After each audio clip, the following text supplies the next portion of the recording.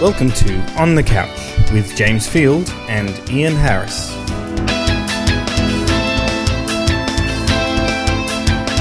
It's episode 22 for the 31st of October 2006.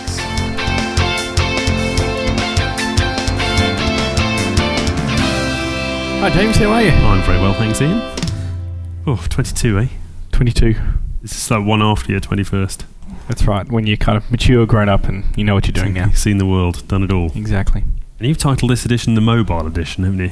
Well, that's because everything seems to be about mobile this week for some reason. Okay, well, let's see if we can talk through the standard format.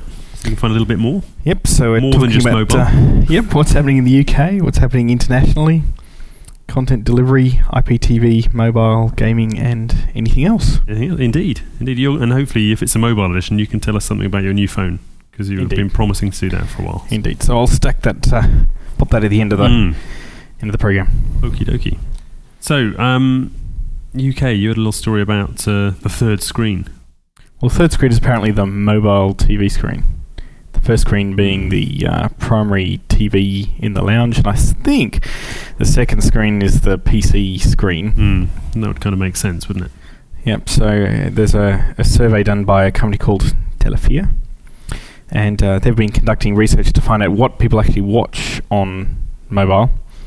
And given the round numbers, I don't think they asked too many people, but in the first wave of findings... What do you watch on your... Ian, what do you watch on your mobile? That's right, exactly. So they asked probably 3 people and they came up with rather round numbers. I've got a funny Homer Simpson joke. What's the Homer Simpson joke? Well, it's a video of Homer Simpson being funny. Oh, right. So you're not going to tell the joke. Well, he does anyway. And there's the talking hamster one, and but there's a big culture of actually swapping little videos around via Bluetooth now. You can never actually hear them because it's normally in a pub or something. And that's why most of them are about pictures. But we're going to go there. Anyway, so the first wave of findings shows that 33% of all mobile TV and video viewers watch BBC One. There you go, and 29% watch Sky Sports. Right, out of a choice of. Well, BBC One and Sky Sports. Well, some third of them watch something else, but that isn't specified. So maybe, consumers are tapping into the 3 screens. What a load of rubbish. However, there is a new way of watching stuff on mobile in London, and I was going to ask you about this last week, but we've now got the full review here for this Lobster phone. That's right, and this is a phone that I think it looks a bit more like an oven mitt. Looks like a weapon, I reckon. It's like the oven mitt phone. It's a phone only its mother could love. Yes. And it uses DAP IP. Right. And in fact, the thing that I didn't mention here is that you can only actually use it when the headphones are plugged in, because it actually uses the headphones as an aerial as well. So, which is like most phones. I mean, my little Sony Ericsson thing here again, you can't use any of the media player features unless you have the headphones plugged in. It complains. Insert the hands-free to use the music button. Says so. Okay, so this uses DAB IP, so it's using the DAB frequencies, which is what digital radio is in the UK, but manages to whack IP over that, and then over that manages to do TV. So by the time you actually encapsulate everything several times, about 1/3 of the usable bandwidth is available for video. You end up with being able to watch. This is on Virgin Mobile, so you can watch BBC One, ITV1, Channel 4 and E4. Right. And the article says, however, Channel 4 isn't transmitted live as the other 3 channels are. So if it's not transmitted live, I'm not quite sure in what way it's transmitted. But there's probably something to do with the licensing or something. They only have... okay, so it's like delayed or something. Yeah. So... 199 quid. That's right. So 199, you can watch mobile TV. And thereafter, all the other channels will cost £5 a month, but the BBC's free. Yay. Presuming you're already paying your licensing fee. Right. So it's got a 320 by 240 screen. And they said the sound quality is great, the DAB radio is great, but the picture isn't. What about the TV functionality? Yes. I showed it to my friends and colleagues. Most thought it was okay, but no one would rush out to buy one. There we go. I don't know. Even if the picture quality was absolutely superb, would everyone rush out and buy it? And also, the main thing is when are you going to actually look at it? Clearly, you've got to be stationary and yet moving and not in your home. So the guy here says he tried it on his train and it didn't really work very well. That's the killer for me. I mean, I'd quite happily, have a go at that on the train. But if you can't actually watch it on a train, then that kind of leaves a little to be desired. But this is interesting because they were actually discussing this at IBC in September, saying, this is coming out, let's see what happens, because it's, the first mainstream television, multiple television stations on a device in the UK without using 3G. So this is the first non-3G. But other people, because we talked about DVB-H, now there's actually no spectrum, so there are other ways of maybe doing it. But it still comes down to this, the modality. When do you want to watch mobile TV? Well, this would probably work perfectly well in your home. Yes, it probably would. It doesn't mention anything about the battery life of this thing either. No, I reckon that'd be a killer. But interesting. Okay, so it's also a Windows mobile device, so it can also do all the other standard some funky stuff as well. Not a bad thingamajig.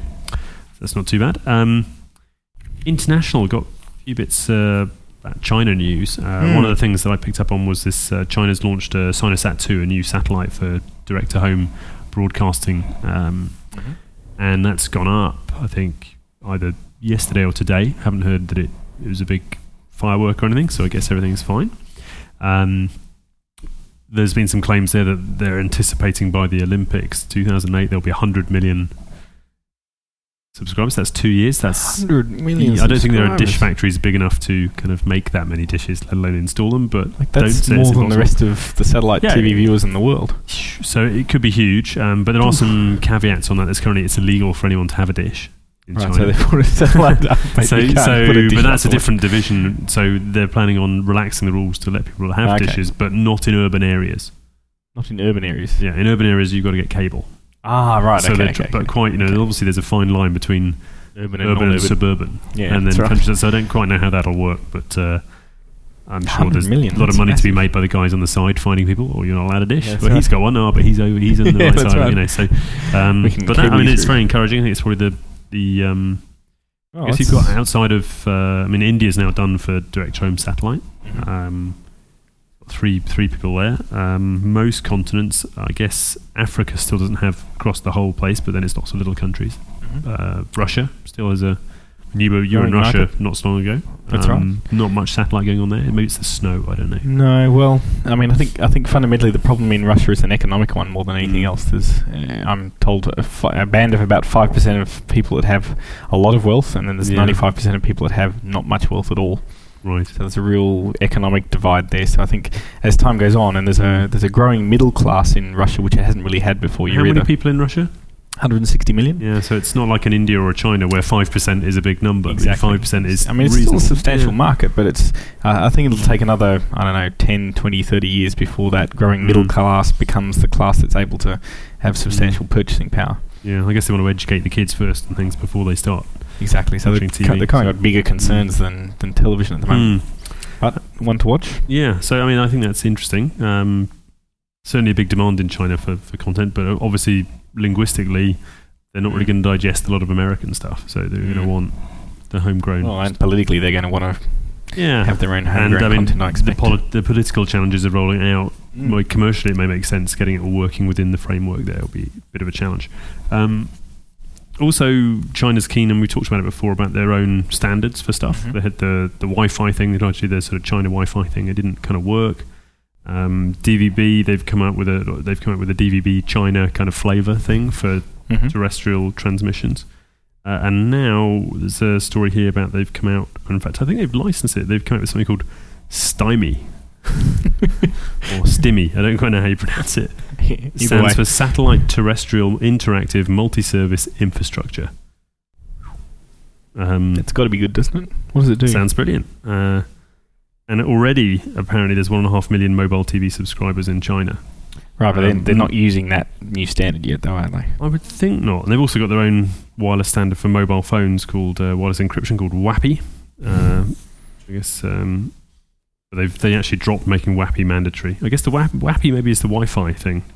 Is it? Okay. They made WAPI was for, but they've because after complaints from Washington, so maybe the new one, the Stymie, which is in China's independent intellectual property rights. So most of this comes down to not the fact that they're unhappy with the existing standards. They're just saying it's affordability. It's like we cannot afford to pay the licensing fees, to Via and things like that. And well, that's understandable, it's still, it's in the market. It's exactly the same market as in Moscow, where there's no choice. You didn't.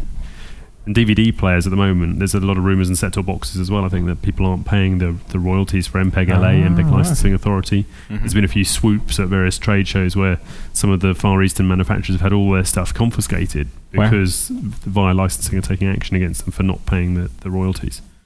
And someone has to pay the royalties. Exactly. And the chipset guys will say, "Here's the chip, you must pay the royalty." But it's the guy who makes the product is liable to do it. Well, it says that China has more than 400 million mobile phone users.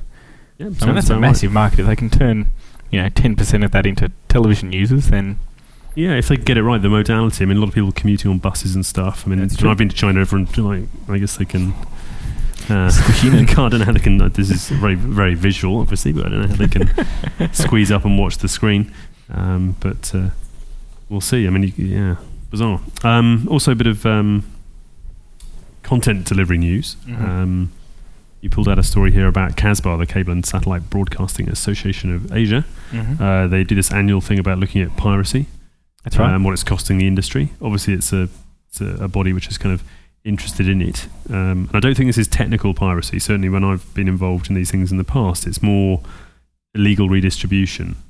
Oh, so okay. Once it's turned into analog, then they redistribute it after that. It's someone who claims to have a direct-to-home box, and they're using it in a different territory, right? And sticking it into cable or whacking it on the internet or something like that. So it's not. It's still unpaid subscriptions, but it's not necessarily sort of technical. Pirating its source. It's pirating. It's not exactly people getting a hooky card and sticking it in a box or a hooky box or whatever. Although that does go on as well. And they're basically saying, this is costing lots of money, which it clearly is, but it's until a body like CASBAR does a report, nobody actually knows what it is. It's like a lot of piracy. Nobody knows who's getting stuff for free because it doesn't appear on the books. Well, that's interesting because, I mean, when in Australia we had actual at-the-source piracy with the actual smart cards being cracked, and there was lots of wild guesses as to how much that would actually convert to paying customers once the piracy was killed.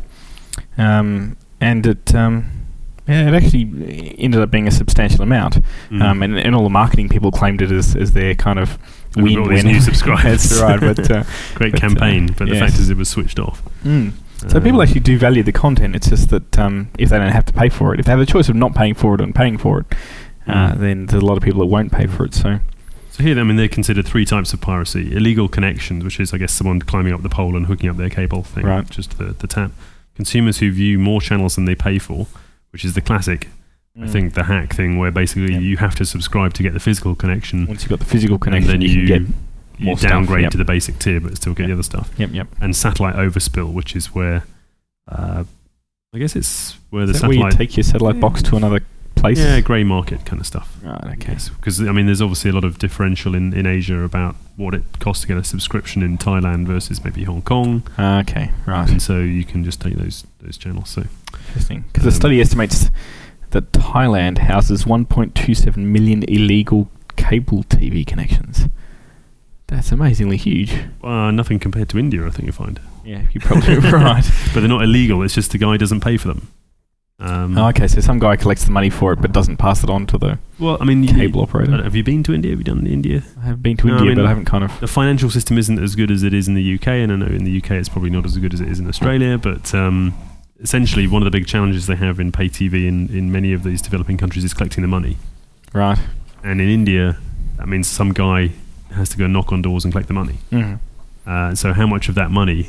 Actually, he knocks on 100 doors. How many does he go back to his boss and say, I knocked on 50 people, whatever. So there's obviously a lot of room for dilution here until this accountability comes in. So that's kind of coming. So interesting. Another bit of content news I thought was quite funny was this all of MP3 website. Have you? Oh yeah, the Russian website where you can. Have you used download it? I haven't actually used it. No, I know I've got friends who use it, and real friends, not like I have a friend, but friends who use it. And this is the site that purports to be kosher for real, where you can buy songs, MP3s, and they're like nothing. It's like 5 pence a track or something, considerably less than the iTunes kind of area now. And they've actually written a kind of app called Music for the Masses, which is a player which allows you it's like a desktop thing on your PC that allows you to listen to anything in their catalogue, which is basically everything. Right. Just the Beatles may not have done a deal with iTunes, but you can still get it on all MP3. And it's basically it's a pirate site, and there's a lot of political pressure on it's a Russian-run site to stop them doing it. I heard Visa pulled out of letting you buy stuff with Visa on there recently, and I'm sure PayPal stopped them years ago. And someone's hacked apparently this music for the masses application. So not only can you listen to whatever you like, you can also just keep it as your own MP3. So someone is it's a bit. So hacking the hackers. It's like a double Robin Hood. Yes. It's the robbing from the thieves to give to other thieves. If they actually started charging for that then and then giving the money to the artist. Yeah. And also on the sort of, I guess, the music thing, there's DVD John, this guy who's done the... He's also started a company called, I think, Double Twist, which is aiming to provide a service for people who... They're sort of billing it as an iTunes hack. An iTunes hack? But it's not... You have to buy the song, and then you can use this software to then save it as a normal MP3 to play it somewhere else. Okay, but it's not hacking iTunes. I mean, it's... Okay. But this is kind of like what Real Networks were doing for a while, where... The Harmony thing. Yeah, on their devices you could actually play music you'd purchased from iTunes because they kind of hacked the AirPlay stuff. Yeah, the security. So that's what they're claiming to do, but right. They're just... He's reverse engineered it and can make things move around. But you still... It doesn't stop iTunes making the money, I suppose. Interesting. Anyway, IPTV, you had a bit of news there. Okay, so in the world of IPTV, we've got Skype, who have been the voice over IP company that's really made a name for itself in terms of its free client. Now has TV plans, so they've conquered VoIP and now they're moving on to sold internet VoIP. Is probably the yeah, they sold VoIP to eBay, right? That was the eBay paid a stack of cash, and everyone at Skype is happy. So they're going, right now, what can we do for a bit of fun? So they said that people are watching YouTube. It's obvious that people want to watch internet-style video services now. So what can we do to make a bit of money in that? And apparently they've got the article quotes Mr. Fries, and Mr. Fries is one of Fries, maybe? Janus Fries? F-R-I-S, Fries. We should have done some Danish research first. We should. Like he's one of the Skype co-founders, Janus Fries. Right. And he told a Danish newspaper that he has a lot of people negotiating with TV production companies around the world. Is this Venice? I've heard something called like Venice Project, which I've heard is kind of related to this. Yeah, codename Venice. Right, good. This is the one which is supposed to be... So it's all matched up now. So they're trying to do it in a legal way. So they're saying we don't want any lawsuits because remember these guys were originally the guys that ran Kazaa, which was a file sharing mechanism. So they're out of the lawsuit game now, and they want to do this legally. So they're doing deals with content TV production companies in order to provide their content over the internet. Right.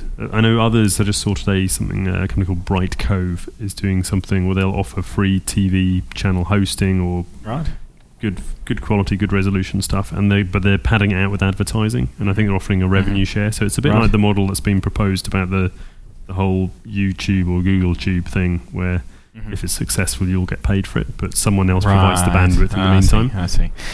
But I guess it's not strictly the old IPTV because this is in net neutrality thing, so anyone can watch it on the internet. I mean, we tried to watch a bit of this before the show, but bandwidth was our pipes are a bit narrow. Clearly, we didn't quite get it. But that's interesting because I was talking to when I was at this conference in Moscow, I was talking to the CEO of a company called Jump TV. He was saying that their model is all about talking to content providers and being able to play their content out over the network. So they have this massive infrastructure all across the world. Like an Akamai or something, or kind of edge networks or whatever it is. So it means that, and I said, how does your system scale? Like, how can you play out to 100,000 people? And he said, well, we have servers everywhere, and it caches all the content and distributes it all over the place, so that at the end of the day, the end customer has, there's plenty of bandwidth there. There's a resource close to them. I guess a bit like VOD. If you're running a VOD on a cable system, you have to it's not typically one central store. It'll be spread out in different places. So you've got to make sure the popular content is in the right places. And So Jump TV is apparently used by lots of people that want to watch their local content elsewhere. So very similar to sort of Sling, except you're not doing it yourself. You're getting. I just saw today as well that Sling have come out with a Mac client. So it's in beta, so you can Might have to have a For go. all those Mac people who've been waiting for this, it's another vast 2% market share. Hey, expands the audience. It's climbing, you know. Yeah, jumping up there. So that's kind of IPTV. Hoping to have another look at the Microsoft TV stuff that's been going on in France to see what that looks like. Apparently it works pretty well with the picturing guide, and you can see what's on. Nice. You know, we're used to today in digital TV the kind of now and next thing, and you can see the synopsis of what's on the other channel, but this you can see actually what's on in a picture cool. picture in That's picture cool. kind of sense, which is pretty cool. I don't know how quick it is and stuff, but I promises well. If it's a small picture, it wouldn't use too much bandwidth, would it? You could just pump that down at the same time as the channel you're watching. Yeah, that's pretty neat. But if there's all the other channels, there's a lot of little pictures to put down. It is a lot of pictures. Yeah. But it's not the internet per se, because a lot of these IPTV systems aren't the internet. It's intranet kind of within the yeah. system. So, and it's a wall to go on. They just let you out through a gate to look at the other stuff. Okay, so you're going to get a chance to have a look at that? And yeah, there should be some. I think there might be some DVDs I might be able to get a looky-see at. So, I'm waiting on that. To see what the interface is like. Okay, so getting into our mobile section, but you know it's all about mobile today. We've got a couple of articles about what a couple of different companies are doing in regard to setting up for mobile TV. Yeah. So we've got Alcatel and Samsung here partnering to develop S-band mobile TV. You know, I think S-band is what's S-band? Yeah, we touched on this a few shows back about DVB-H. While it might be sort of technically a fantastic standard, one of the drawbacks is there's no spectrum available. In the DVB-H is this extension of the DVB broadcast, which is aiming at using terrestrial frequencies, so either VHF, UHF, to transmit mobile TV. But certainly in the UK here, the spectrum is full. And until they switch off analog and make room, there's going to be no room to do DVB-H. So this seems to be Alcatel and Samsung getting together to say, look, why don't we use the actual protocols and standards, but do it at a different frequency? And the S-band frequencies, it's the low end of 2 to 3 gigs, so it's 2.2 to 2.35 or something like that. There's a window there in S-band, and typically it's not used very much around the world. Which is probably why they're looking at this, because they're saying, you know, what's free? That's right. And what can we use? And S-band, I've come across it in Indonesia, in fact, where the satellite operator there, Indovision, uses S-band. They've got a satellite which transmits in the S-band. S-band is very useful because it is fairly transparent. It's like the rainfall window. So when you're in an area of high rainfall, if you're using a typical transmission in KU band, which is the stuff like here in the UK, that's used, which is around between 10 and 12 gigs, that's pretty susceptible to rain fade. Yeah, big time. So rain and or snow. If it's snowing, you just lose it. So if you're living on the equator, where every day of the year there's a massive torrential downpour in the afternoon, when you probably want to sit at home and watch TV, you can't. So S-band, the downside is that it uses quite a big dish. And in LMBs have those little feed horn things that poke into the electronic. And S-band, it looks like a car headlight. It's huge. Wow, it's that big. Because the wavelength is that much longer. Interesting. But yeah, it forms a good purpose. And I guess this is really trying to deploy something now. And it looks like they're trying to do a UHF, DVB-H and S-band. So they're trying to come up with a dual mode function, maybe. Right. Because I guess the problem with S-band would be... I guess if it penetrates rain, that's okay. Well, you'd need lots of base stations everywhere, wouldn't you, if you're doing it terrestrially? Yes, you still need the base stations, but I mean, I guess you can build on mobile masts already, so it's not so tricky. I'd imagine your antenna in the phone would be quite interesting. I mean, if it's the size of a car headlight, it's going to be a big phone. Then you could use different forms. I mean, the whole antenna design thing, I've done a bit of that in the past, is quite an art, not a science. So they can probably do things to compress it down. So this guy at Samsung was suggesting that S-band was the solution of choice in Europe. As in, there's no spectrum now. There's no spectrum, let's use this spare stuff. That's right. So I think that's quite cool. Another story here, you had, this is S-band. Mm-hmm. Yeah, it's interesting. It's keep popping up. Between 2 and 2.2 gigs. SES and Eutelsat, who are the two major satellite providers in Europe. They've got lots of mini constellations there. So they're obviously doing this as well. So they're setting up to do mobile broadcasting over S-band as well. Well, I guess it's a bit like in Korea, where they have the DMB-S and DMB-T, where they're aiming to have a satellite transmitted portion and then terrestrial repeaters or fill-ins to go on the areas which maybe in tunnels or in buildings, so you have seamless viewing. Because we've got Romain Borsch, the president and CEO of SES Global, saying that S-band frequencies could make a vital contribution to the overall success of the mobile broadcasting market, adding that the design of S-band payload was also fully suited for two-way communications. There you go. I think these satellites were originally used there were some military applications. Okay. And I certainly think that's what happened with Indovision, as my memory serves me right. Some guy bought a couple of S-band satellites which weren't being used and hey, do you want to repurposed them for TV. Okay. So they had funny transponder bandwidths and things like that. So enough of this mobile stuff. What's going on in the world of games? Well, there's a little article here I found about at the Anaheim Convention Center last weekend, the Life at 50 Plus event, which presumably has lots of things to help the Elton John concert. That's right. Help keep senior citizens entertained. They had a Wii Sports set up there. And it's brave of Nintendo to go for that, isn't it? It's pretty, well, it kind of backs up their plan that they want to stretch out the age range that play games. And one of the senior citizens proclaimed, "This is amazing. My grandson has played lots of video games, but I haven't seen anything like this." So, and I think that because the standard one is shipping with this sports pack, right? Which garden bowls or bowling. You can play bowling. That's right. But it's 10-pin bowling, I guess, because it says they mentioned like getting a spare. It's not lawn bowls. You could hear the sound of creaking knees as you bend down to swing the whatever it is, the Wii controller. But that's the one that everyone gets the sports game, right? That's so everyone gets to do. I guess it'll be tennis, golf, fishing. Tennis, golf, fishing, Jedi skills, swordplay, like fencing, something like that. something like that. Well, I know there's after the census in the UK, last census, something like 5% of people in the UK would profane their religion was Jedi. Really? Yeah. There was a big campaign to get people to spoof the census by saying they were Jedi. So I think it's the fourth largest religion in the UK is officially Jedi. So we're going to have lots of lightsaber action happening. Lightsaber game is probably pretty critical there. So and you've got it's 5 weeks till Wii time for you, right? That's right. Can you hold on for 5 weeks for a Wii? Boom, boom. You and everyone else, I guess. That's right. That's exactly right. Fantastic. So I went up to one of the local game retail stores here and put my £20 down, which guarantees the fact that they'll do their best to try and get me one.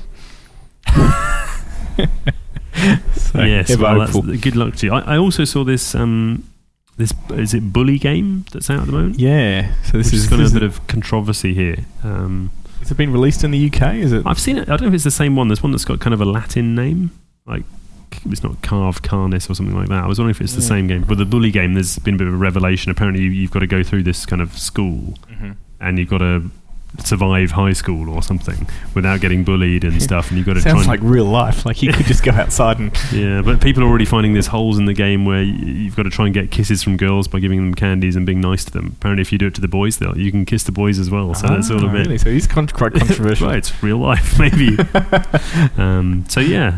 people are saying it's not representing life probably, and maybe teaching people bad habits, whereas obviously first-person shooters going around blowing things up. Right. That's fine. That's okay, because that's real life.